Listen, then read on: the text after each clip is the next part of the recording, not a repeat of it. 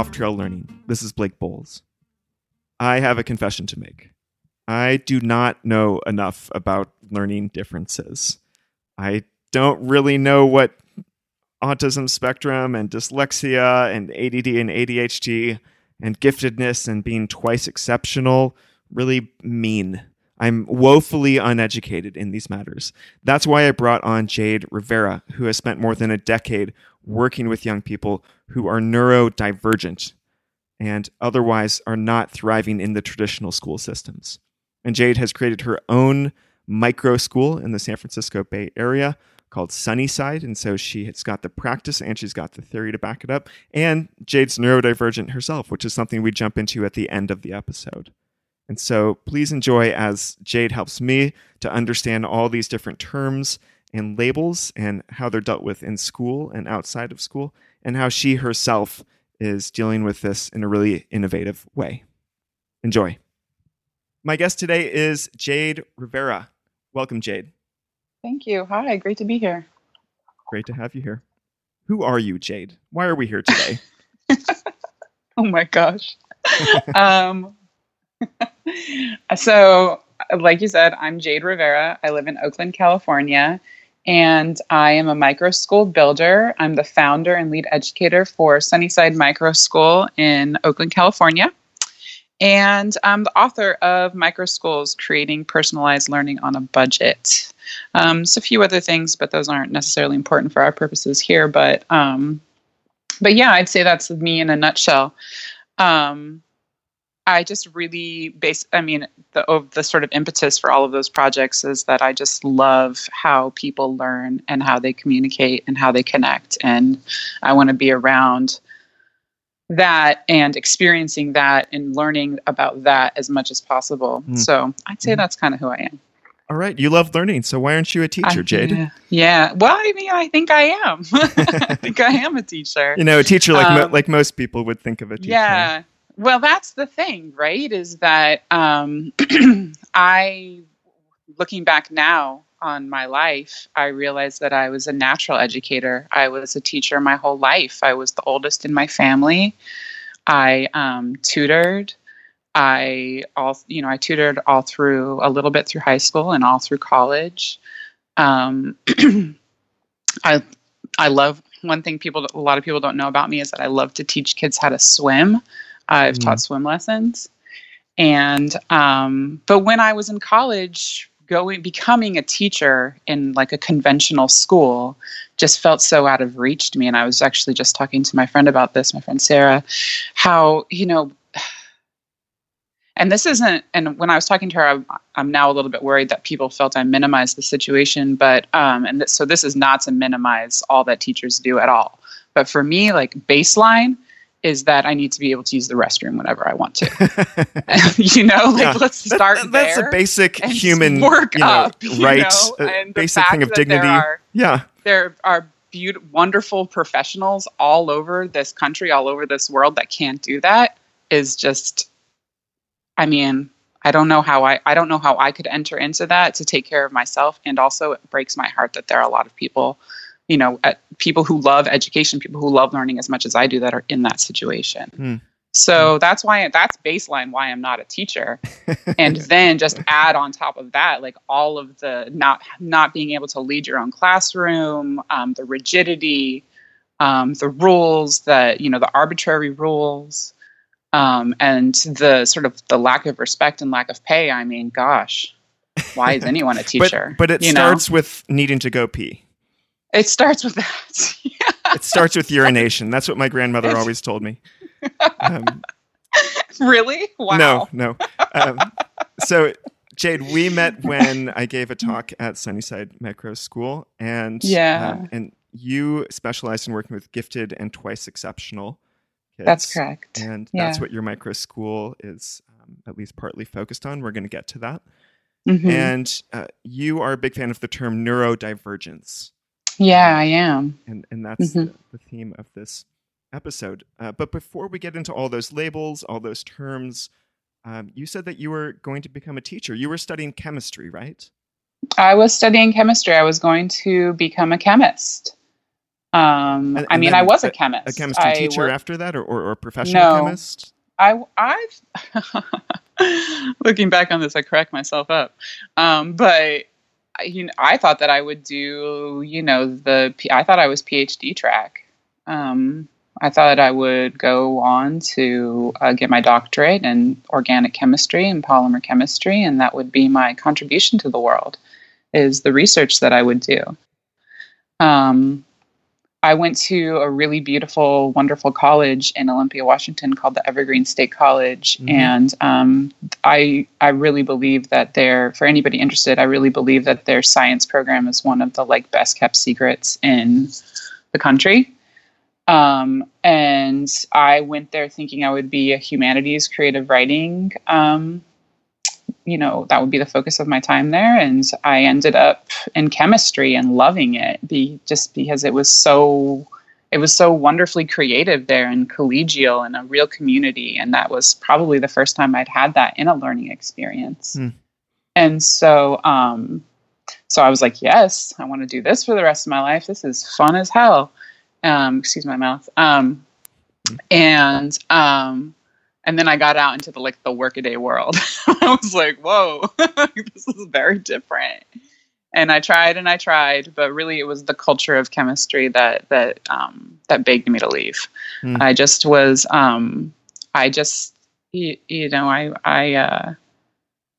I really believe in community, and I really believe in friendship, and working hard and working together for a common goal. And unfortunately, most chemists don't come at it from that mindset. So I had to leave. And then I became the chemistry teacher at a small micro school, although we weren't calling them that at the time.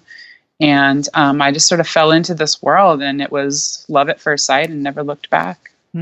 And what did that job look like? In a moment, I'll ask you to define micro school, but what did that just look like, that first job? Oh, it was so great. The director of that place, she hired me to be the chemistry teacher, and kind of just on a hunch, and within maybe 4 or 5 days of being there, I was brought on as a lead educator because I just immediately connected with the students and could immediately see how to execute an unconventional learning experience improvisationally. And that's something that that's something that had proven difficult for many people before me.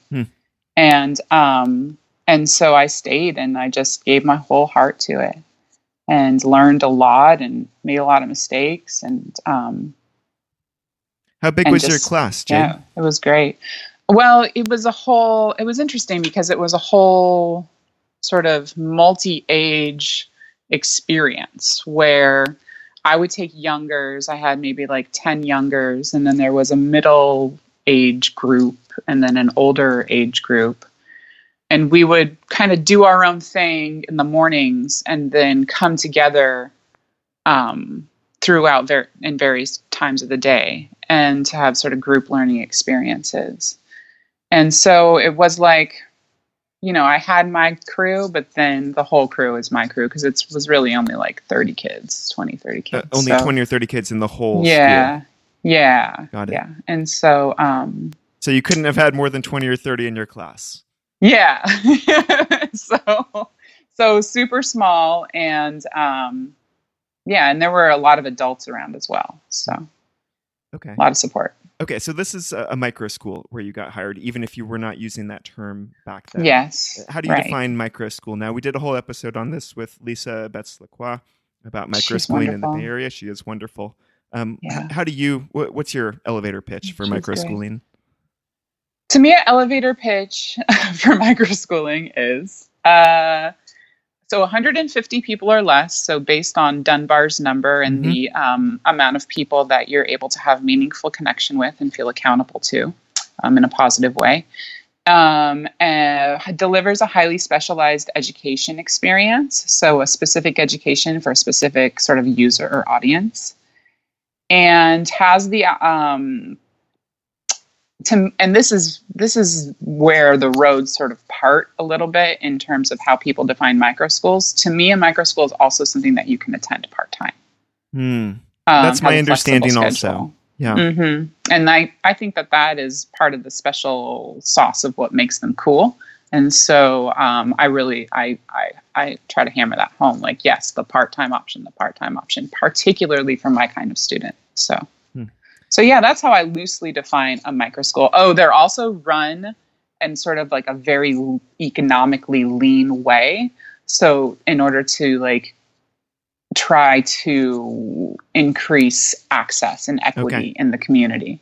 That part is also very important to me, that people understand that it's not about having like all the everything. It's about the connection in the space.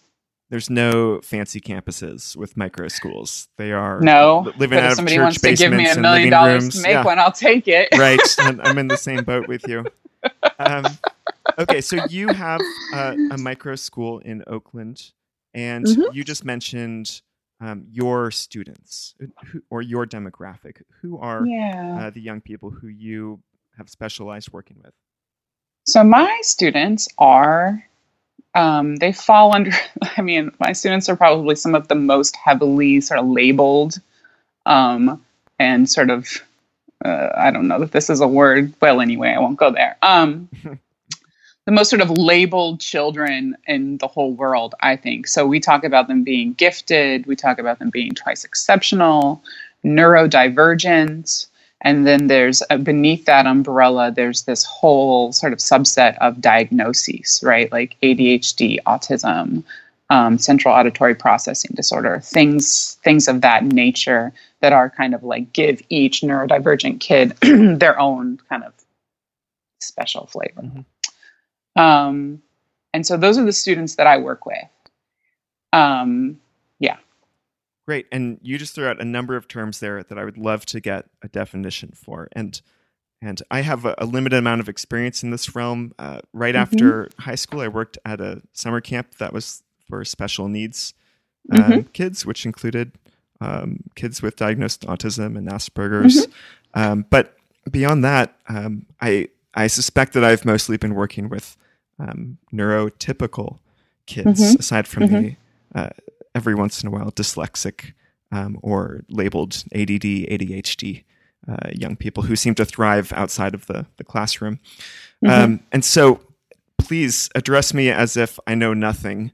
Or very that's little. The thing though, Blake, is, and this is something that you and I talked about in our last conversation that was face to face, is that a lot of people think, oh, like, I don't know how to work with that kid, or I've never worked with those kids. And what I say to them is, yes, you have. You just didn't know it. And maybe they didn't know it either. You know, a lot of these things go undiagnosed, and they're all sort of a spectrum of kind of presentable or identifiable symptoms, so to speak. And so what's one thing that I really push for is I want people to realize that these people are all around you. You're working with them all the time.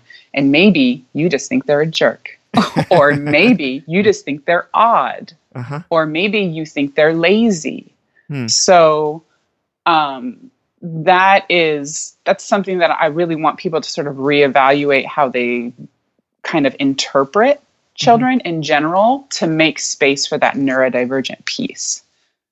Because invisible disabilities do exist, and unfortunately they do get labeled as those kind of negative behaviors that I just listed. And let's start with that term, neurodivergent. Can you please explain what that means and its opposite, neurotypical? Yeah, so neurodivergent, we start with kind of brain chemistry, brain function, brain wiring. These people have a kind of a brain anatomy or brain makeup that is atypical. It's different from the norm. And that leads them to experience the world in an atypical fashion, different than what most people are experiencing. And so neurodivergent, so a different kind of brain. Okay. And that's like the most kind of generous definition that I've been able to cobble together. I find myself in this super ambiguous world, and I thrive there and I love it. But it's difficult for a lot of people in that I don't have a definition that you can like reference for this. It's more of a experience and an understanding, and something that is understood through the one-on-one connection that we have with each other. So you're going to make you're going to make it hard for me to pull a definition out of you. I see. Yeah, it's hard. But I mean, basically, like what I said at the beginning of when I was answering your question is my go-to definition, and I hope it provides a little bit of insight. So, what about the idea that everyone experiences the world differently? And so why do we need a label that's called neurotypical and a label called neurodivergent? Where's the boundary there between we're all different, we all experience the world differently, and then some people experience it to a higher order, to a much larger degree of difference? I think it has to do with your ability to connect with each other, to learn, and to sort of like present in a culturally acceptable way that makes it so you move through the world with, not that saying that neurotypical people move through the world with ease, but it's built for them. And so I think that neurodivergent people, they typically are having a more difficult time moving through the world, moving through the milestones that a lot of people, it's very natural that they would grasp them. Does that make sense? Yeah, we're getting there. We're getting closer. Cool. All right, cool. And also just there's a level of anxiety and depression that arises because of that sort of not fitting in, not being seen, not being heard, not having the world designed for you in any way, really. And so, that's one way that you can sort of begin to be like, I think this is I think you're having a neurodivergent experience. Yeah. Okay. What are the labels most typically applied in terms of diagnosed conditions to neurodivergent people? Well, I think autism is the big one. And, I would love, just to make a little plug here, there is a movement called Actually Autistic, and I don't feel comfortable speaking on behalf of autistic people because I'm not autistic. But there are a lot of, really amazing people out there speaking on from a first-hand sort of first-person point of view about what it's like to be neurodivergent or autistic and moving through this world. And I wish that more people would talk to them about that. Okay. And that's called Actually Autistic. Yeah, it's the hashtag Actually Autistic. You can find it all over Twitter, different places. Tumblr's there's a big community on Tumblr. Cool. Instagram. So yeah, I really want to suggest that people check that out and learn kind of firsthand from them what their experience is like. But autism is definitely the one that kind of seemed to open up this concept of neurodivergence and neurodiversity, because our popular understanding of autism is just constantly evolving and changing, and it just becomes more and more of a spectrum. And so it's like it became this label doesn't work for everybody who experiences this constellation of symptoms in one form or another.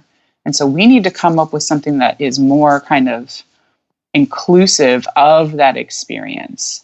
And so that's where neurodiversity and neurodivergent came to be, how it came to be. And under the umbrella of autism, there's Asperger's syndrome. Yeah, that's not a diagnosis anymore. Okay. But it is something that you will hear people talk about. And I'm never going to tell a person, oh, you shouldn't use that word anymore.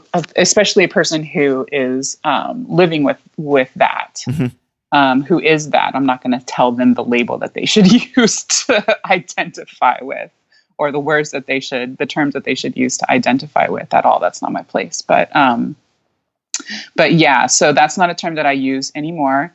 although you will hear it used. Okay. Because it's not. I could talk forever about this, but I'll let it go for now. Okay. And then there's ADD and ADHD. There's dyslexia and epilepsy. Are these all under the umbrella of neurodivergence? They sure are. Yeah, they sure are. Mainly because as popular understanding of them increases, we're seeing more and more that all of these things are a spectrum. And it really depends on your kind of your brain design. So your ability to process, your ability to remember, your ability to execute. Those are really the things that we're talking about when we talk about all of these labels. At the heart, at the center of it, what we're talking about is that. And that is, I think it's a scale of like 0 to 180 on all of those. So pretty wide spectrum. But the two labels that you have seemed to gravitate toward are gifted and twice exceptional. Yes, they are. They are. When I first got into this world, those were the terms that were handed to me when I came into this world, and this world of education. And it's so easy to get hung up on terminology. At first I was like, oh, gifted, that's weird. And I remembered like I had been in gifted programs and I had been given that label. Cool. And I was like, okay, and pretty quickly somebody was like, we're talking about a holistic experience right now. We're not talking about achievement. We're not talking about better. We're talking about different. And I was like, got it. Great. Moving forward. I didn't realize I didn't realize at the time that term was going to like rub so many people the wrong way. Gifted? Yeah, I didn't know. I mean, I might have been naive, but like, to me, it's like, we're talking about kids, we're talking about education, we're talking about serving the child that's in front of us. Cognitive differences exist. For me, it's never been about the words that we use. It's about the connections that we have and serving each other. And so when giftedness was explained to me that way, I just was like, okay, moving on. But it holds a lot of charge for people, which is unfortunate because to me, these words are just jumping off points for understanding. They are not the end all be all. What is it that gets people so riled up about the term gifted? Well, I mean, it's right in the word, right? The gift. You have a gift, which means others don't have the gift. Yeah, you've got a special thing. Someone smiled on you and gave you this special thing because you're better. And these other people don't have that. That's what that word denotes to so many. And that's like, I could like get hung up on the words and like stall out there. Like I see so many people doing, but what's interesting to me is the doing, not the thinking. And I've always been that way. And so I'm like, okay, that's what we're calling it. Great. Moving forward, but I also came up with the name for my microschool in about 20 seconds.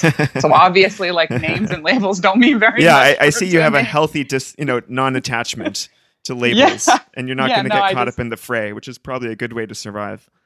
Yeah, and I want you too can be like this, like everybody in the whole world. Yeah, you too cannot just care about the child you're hanging out with. Yeah, just do that, and it's gonna be all good. What about people who? I bet most people have an idea of what giftedness looks like. I think twice exceptional is still a fairly new term. So, what is twice exceptional? Yeah, twice exceptional is. So people define it as gifted with a learning difference. When kids are sort of like our neurocapacity is measured often through IQ tests, which create a bell curve of abilities. And so sometimes people say twice exceptional kids have cognitive differences on both sides of the bell curve.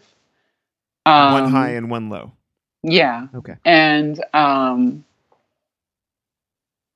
then and then you can zoom out even farther and go back to that original thing that we were just talking about people having this experience that's outside of the norm, that's measurably so in terms of their ability to move through the world with ease and grace. Which is a social metric, your ability to connect with other people, to understand social cues, to that's good, Blake. A social metric. I like that. There you go. You're welcome. Yeah.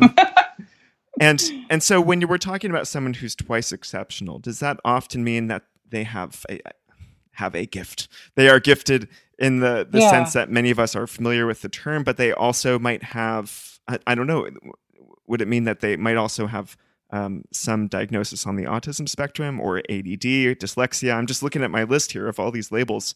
Or like processing speed. So like getting real, if you want to get super granular about it, a lot of my students have like and we're talking about WISC subtests, IQ test subtests. Okay. Some kids have like amazing verbal reasoning, but then, very like higher than average verbal reasoning scores, but then lower than average processing speed. And so there's this schism of brain processes happening, and that's what creates the kind of like very different experience of the world. Mm-hmm. And I say, then like very simply, like I can say my students have abilities that are typically beyond their age and behind their age, and that's true as well. I want to bridge into talking about how this world overlaps with the world of school. Yeah. And I want to start with, in your experience, what are the kind of challenges that neurodivergent kids experience in a typical school classroom? And how are those dealt with by the adults who work there? So your conventional classroom is designed to meet the needs in the middle, which we now realize actually meets the needs of no one. But it's a standardized sort of experience that is meant to be very average, to create an average in the classroom. And so my students just starting out, they're not that. They're living they're on the edge. Mm-hmm. They're not in the middle. They're on either the front end or the back end, depending on what abilities we're talking about. Mm-hmm. And so just from the first second when they get in there, it's just not made for them. Mm. And I mean, we all know what happens when we're in a situation that's not for us. We develop sort of unhealthy coping mechanisms for getting through. We feel isolated, alienated. And that's just kind of social emotional. Also, they're just, let's talk about what school's actually for, which is like learning and like, the development of knowledge. And that's not being delivered or offered in a way that works for them either. So it's just from one side to the other, the classroom is not designed for them. And you could go on to have a larger conversation about how the classroom's not designed for anyone, but going back, I serve a certain kind of student, so that's what I feel comfortable speaking on. Mm-hmm. And students in well-resourced schools often have a lot of additional assistance. Maybe they're called learning specialists. Maybe they're, classroom helpers. Just imagine for me the most well-funded public or private school, but it's a typical school with class sizes between 20 and 30, academic curriculum. Even with all of that support, what kind of issues do the students who you work with tend to struggle with? Well, there's just not. Well, firstly, there's that people when they go to like teacher training school, these children who are developing asynchronously are never addressed. So we aren't preparing professionals to even identify these students. Is there any sort of professional training or development that's offered? There's a place called Bridges down in Southern California, and they're starting to offer institutes and teacher trainings. And I'm so happy, and I really want to go to one. Cool. I'm just so happy that they're doing that. And And other than that, like, I don't think so. Like, I mean, maybe if somebody knows something out there, like, please tell me. But I don't think so. So there's there's that. And then, backing up to what you and I were talking about a little bit earlier, in which I was saying, like, yes, everyone has had contact with a neurodivergent child or with a neurodivergent children. It's just that a lot of these sort of differences are invisible and they present as behavior that seems maladaptive. And so it invites a lot of judgment from adults because it's not how you should be. It's not polite. It doesn't fall in line with our sort of shared social customs. And so, I mean, a lot of teachers are just like, that kid isn't parented correctly. That kid isn't, So like, super hurtful, lots of damage done because professionals are not trained to identify these children. And so they just kind of put them in a category of lazy, defiant, that kind of thing. Or a catch-all special needs classroom, perhaps? Yeah, that too. So they'll just go straight for complete remediation. And that's not what my kids don't need things to go slower. They need things to go differently. So this is really a situation that demands one-on-one or very small group staff to student ratio. My students need everything differentiated. Bridges, that school I mentioned down in Southern California, they talk about dual differentiation. So it's not even just differentiation, it's dual differentiation, where I'm differentiating for your child's giftedness and for their differences, which giftedness is a difference. So I just contradicted myself a little bit there. But I guess what I could say is I'm differentiating for their abilities that are beyond their age, and then I'm differentiating for their abilities that are behind their age. I'm differentiating for their academic ability. I'm also differentiating based on their temperament and how they like to learn and what they like to learn. And that's essential for these kids. And it's like a ballet.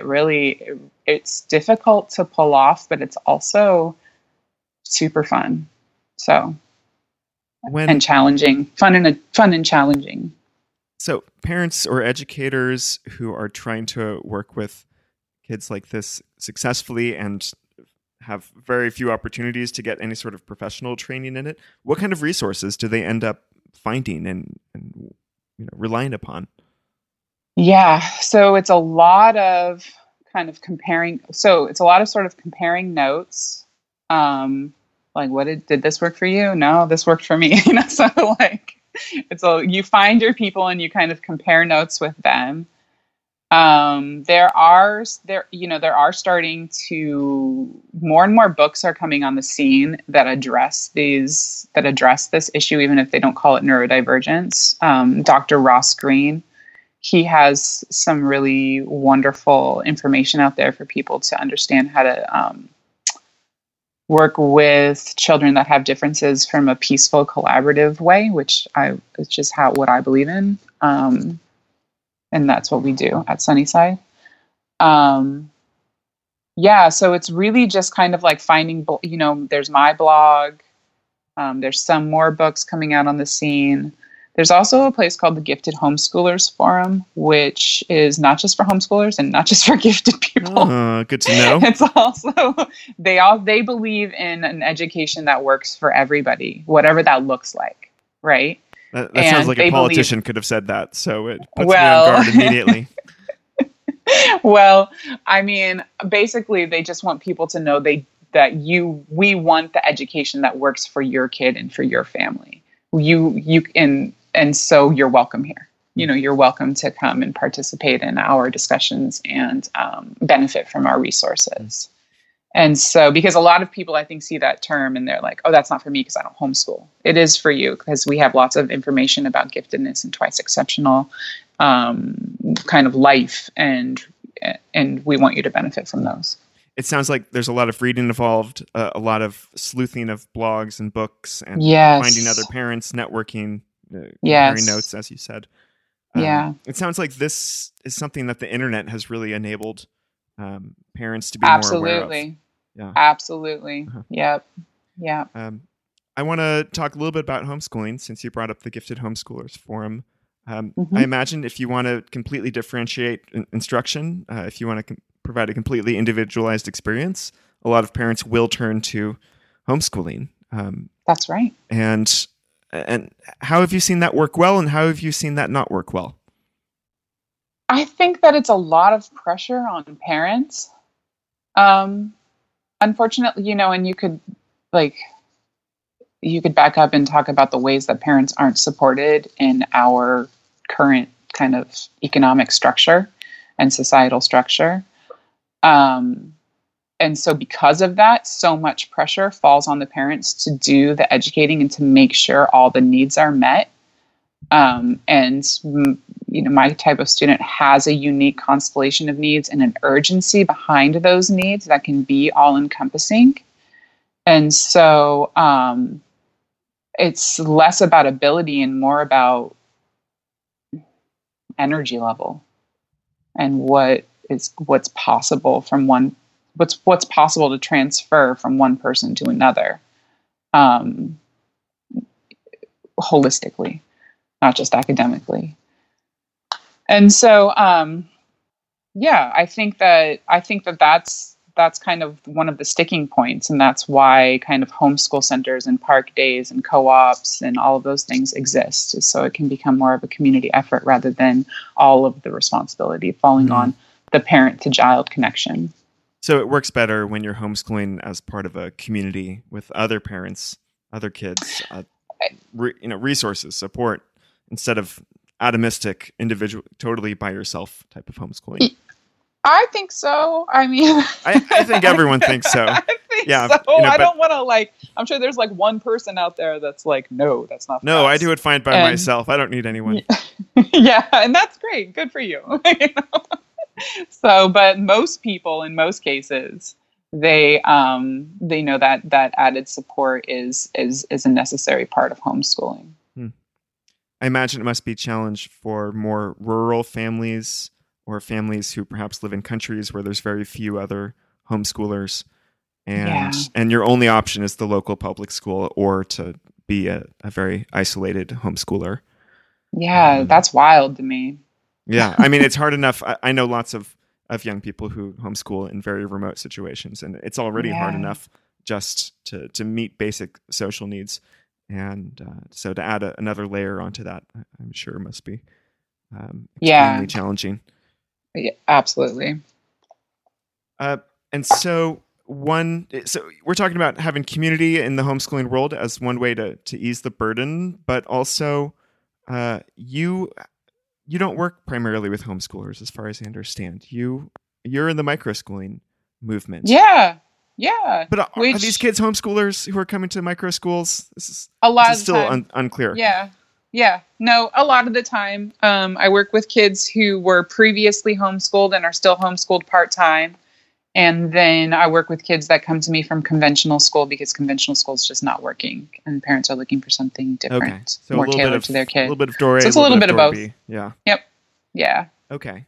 And which is great. And so micro schools, as you defined them earlier, are small communities. They're often part-time, so you can build this a la carte series of classes or experiences. Yeah. Depending. Yep. And so, does just this fact of smallness make micro schools inherently better places for neurodivergent kids? Is that the secret in the sauce? I think so. I think so, because so there's sort of there's threads of connection amongst neurodivergent kids, and one of them is sensory stimulus and being highly sensitive to sensory stimulus. So just the lighting, the noise, and the clutter of a conventional classroom. It's they walk in the door and they're already set up for pain. And so in a smaller environment, I'm able to keep things, more sort of sensory safe for students. And when you just address that need right there, so much can happen, so much unfolds. in a really fantastic way. And that's, you put 30 kids in a room, it's going to be loud, and that's just the nature of it. And so, but if you put 10 kids in a room, it's much more reasonable. Do you think if public schools were massively more funded and they could make 10 kids in a room the norm instead of 30 and make these changes to the environment, the lighting, soundproofing perhaps, do you think that public schools could adequately serve the role that micro schools serve? Big question here, Jade. Big question.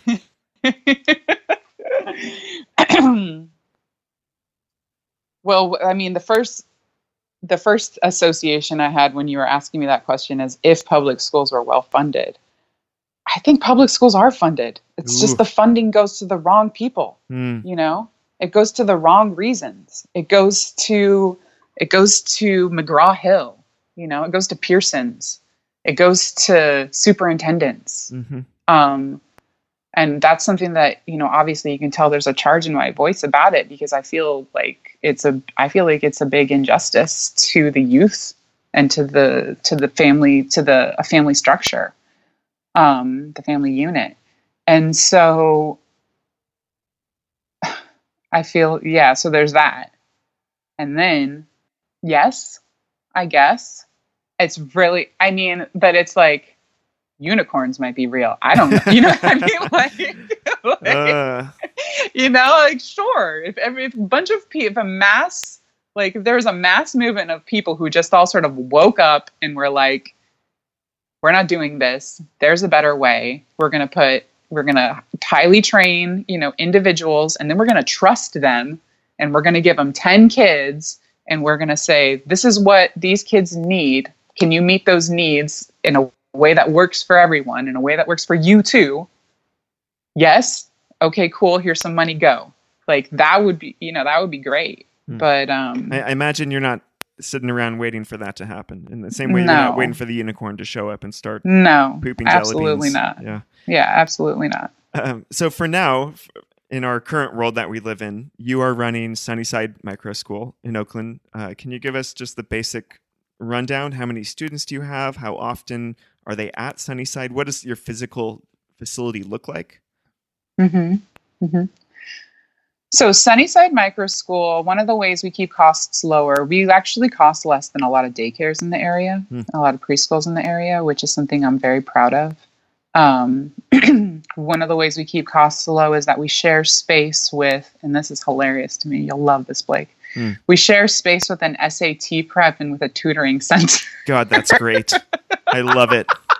That's my favorite part of this entire episode right there.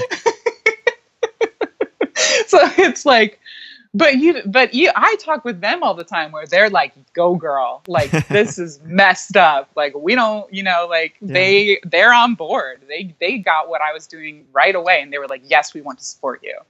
And so I think that's really neat. Yeah. And to the credit of those kinds of centers, they usually have extremely small staff to student ratios. I worked at one in college, and so they are doing something right for sure. Absolutely.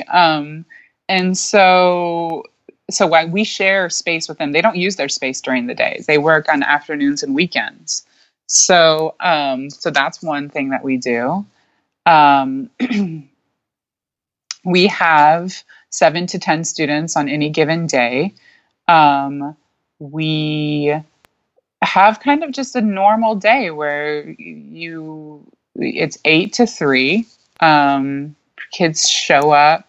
We are a project-based, STEM-based school. We're also very creative and divergent. So everything, I should start calling us an interdisciplinary school, because it seems like everything anybody does is very, very interdisciplinary, in that there's a historical component, there's a language arts component, there's a mathematics component, a creative component. It's just a very interdisciplinary, holistic experience at Sunnyside. Monday through Friday, 8 to 3, we have open work periods that are project-based. We create a container in that project-based space through the use of menus, that kids, so we work thematically and there are menus and kids can choose projects and there's always a free choice as well.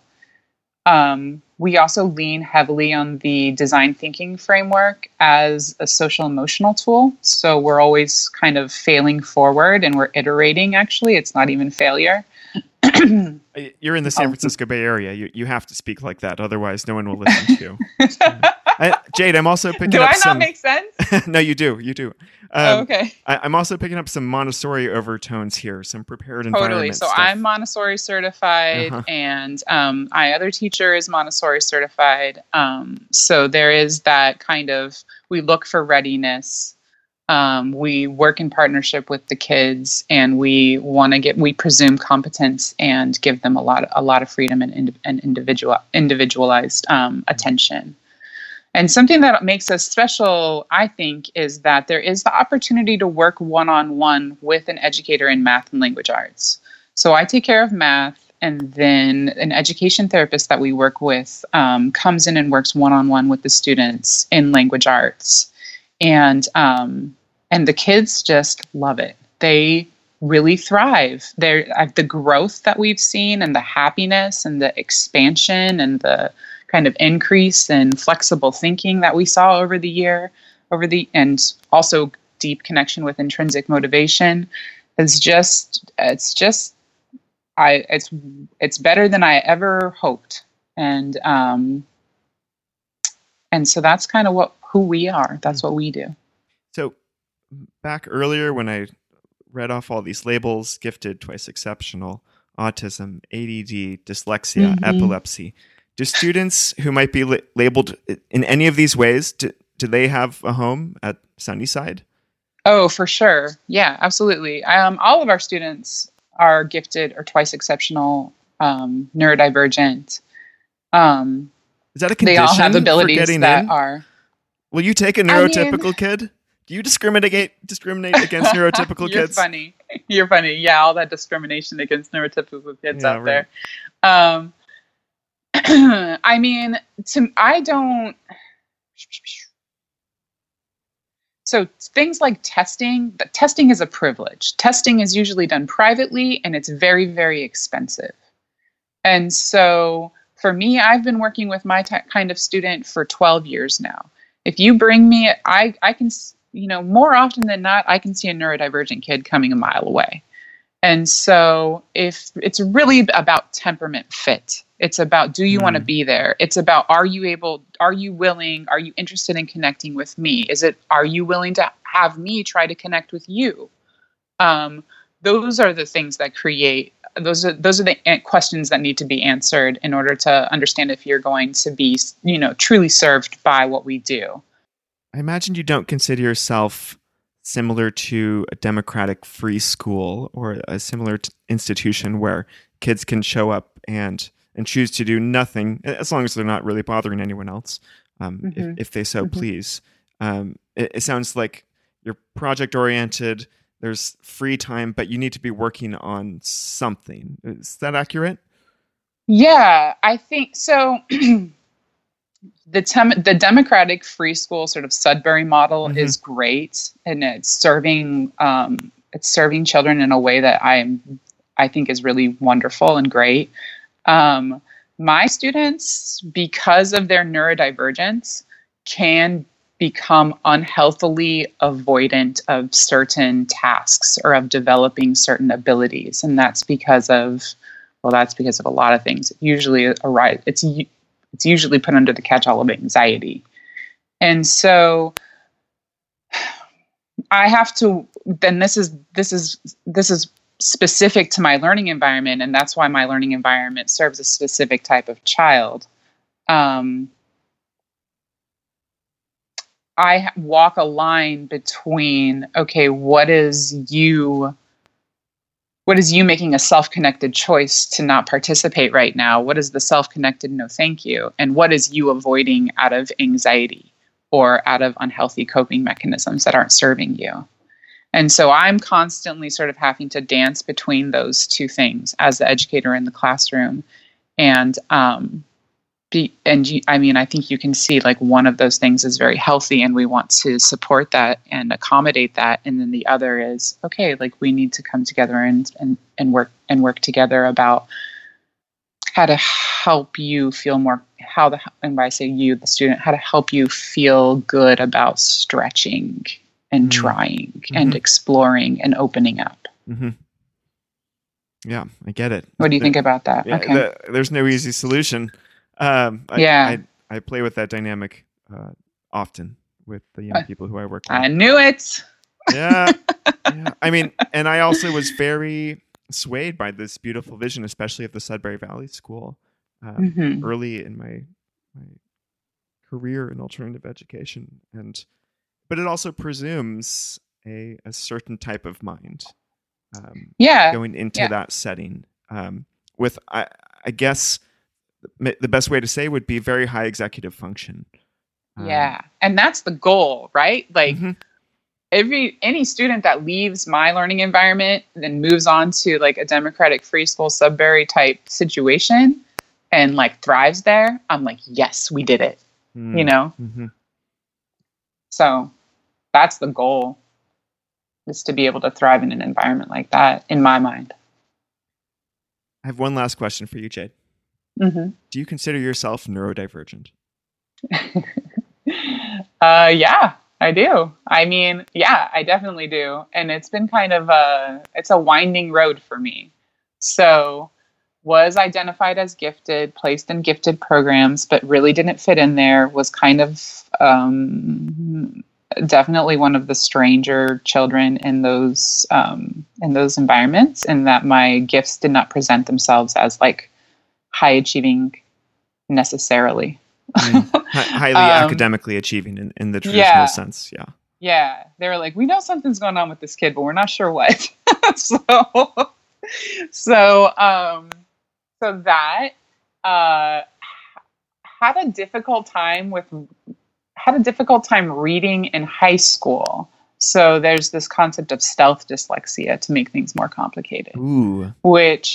So when you have kind of abilities beyond your age, a lot of students will use those to compensate for what abilities they have behind their age. So I was heavily compensating for my ability to read all through elementary school and middle school, and getting by until high school came and you had to start reading proper literature.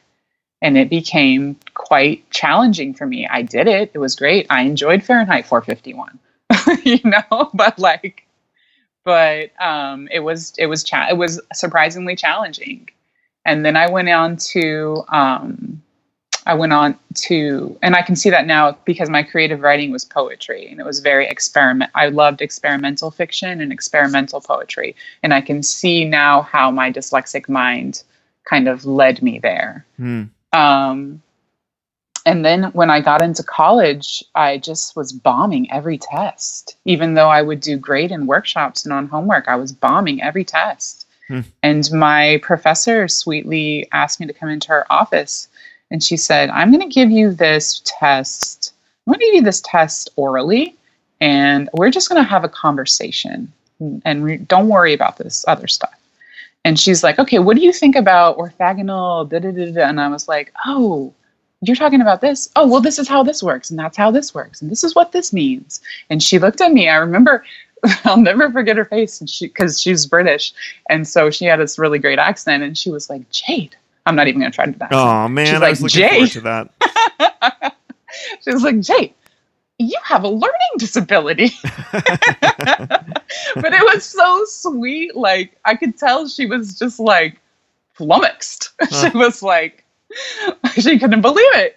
And she's like, what are you going to do about this? And I was like, I don't know. She's like, well, we can like try to figure something out for you. Like, we could try to like get, testing or something. And I was like, I don't think so. Like, what I can do. And luckily at Evergreen, it's evaluations. It's not grades. Yeah, that's right. And so I'm like, what I can do. And I know what I can do. So can that just be good enough for now, please? And she was like, yeah, absolutely. So I just moved forward there with that kind of like understanding kind of in my hat band. And then when I came into micro schools and, unconventional education and started working with other kids who were twice exceptional, who were neurodivergent and dyslexic, and I saw the struggles that they had and how they kind of moved through the world and how similar it was to me and how I moved through the world, I was like, oh, okay, all right. Like, I guess I'm dyslexic. And just kind of accepted that. And once I started to understand that, a lot of things fell into place. Oh, that's why I'm like that. Oh, that's why I'm like this. And that's why understanding this stuff is so important, because I just thought I was weird, Blake. I just thought I was messed up. There are times in my life where I thought I was like, I'm just a broken person, not to get too deep with it, but like, I thought I had problems for a while there. And then I got into this unconventional education and started to see what it was to be 2E, to be neurodivergent, and to be dyslexic. And I was like, oh, okay, if I just make these subtle shifts into my life, everything's great. Boom, taken care of. That's a really inspirational message. I think thank you for sharing that story. Yeah. And if people want to find more about Sunnyside Micro School, they can just Google you, I assume. Yeah, Jaydan Rivera, SunnysideMicroschool.com. I'm all over the place. I'm all over the social medias, everything. Yep. Thank you. Thanks. Googling Jaydan Rivera. And your book is on Amazon and other places. Micro Schools, right. Creating Personalized Learning on a Budget. It has a lot of 5-star reviews. I just saw that. You have some fans out there in the interwebs. People have been really sweet. Yeah. Jade, thanks for being on the podcast. Thanks for having me. This was super fun. Bye. Bye.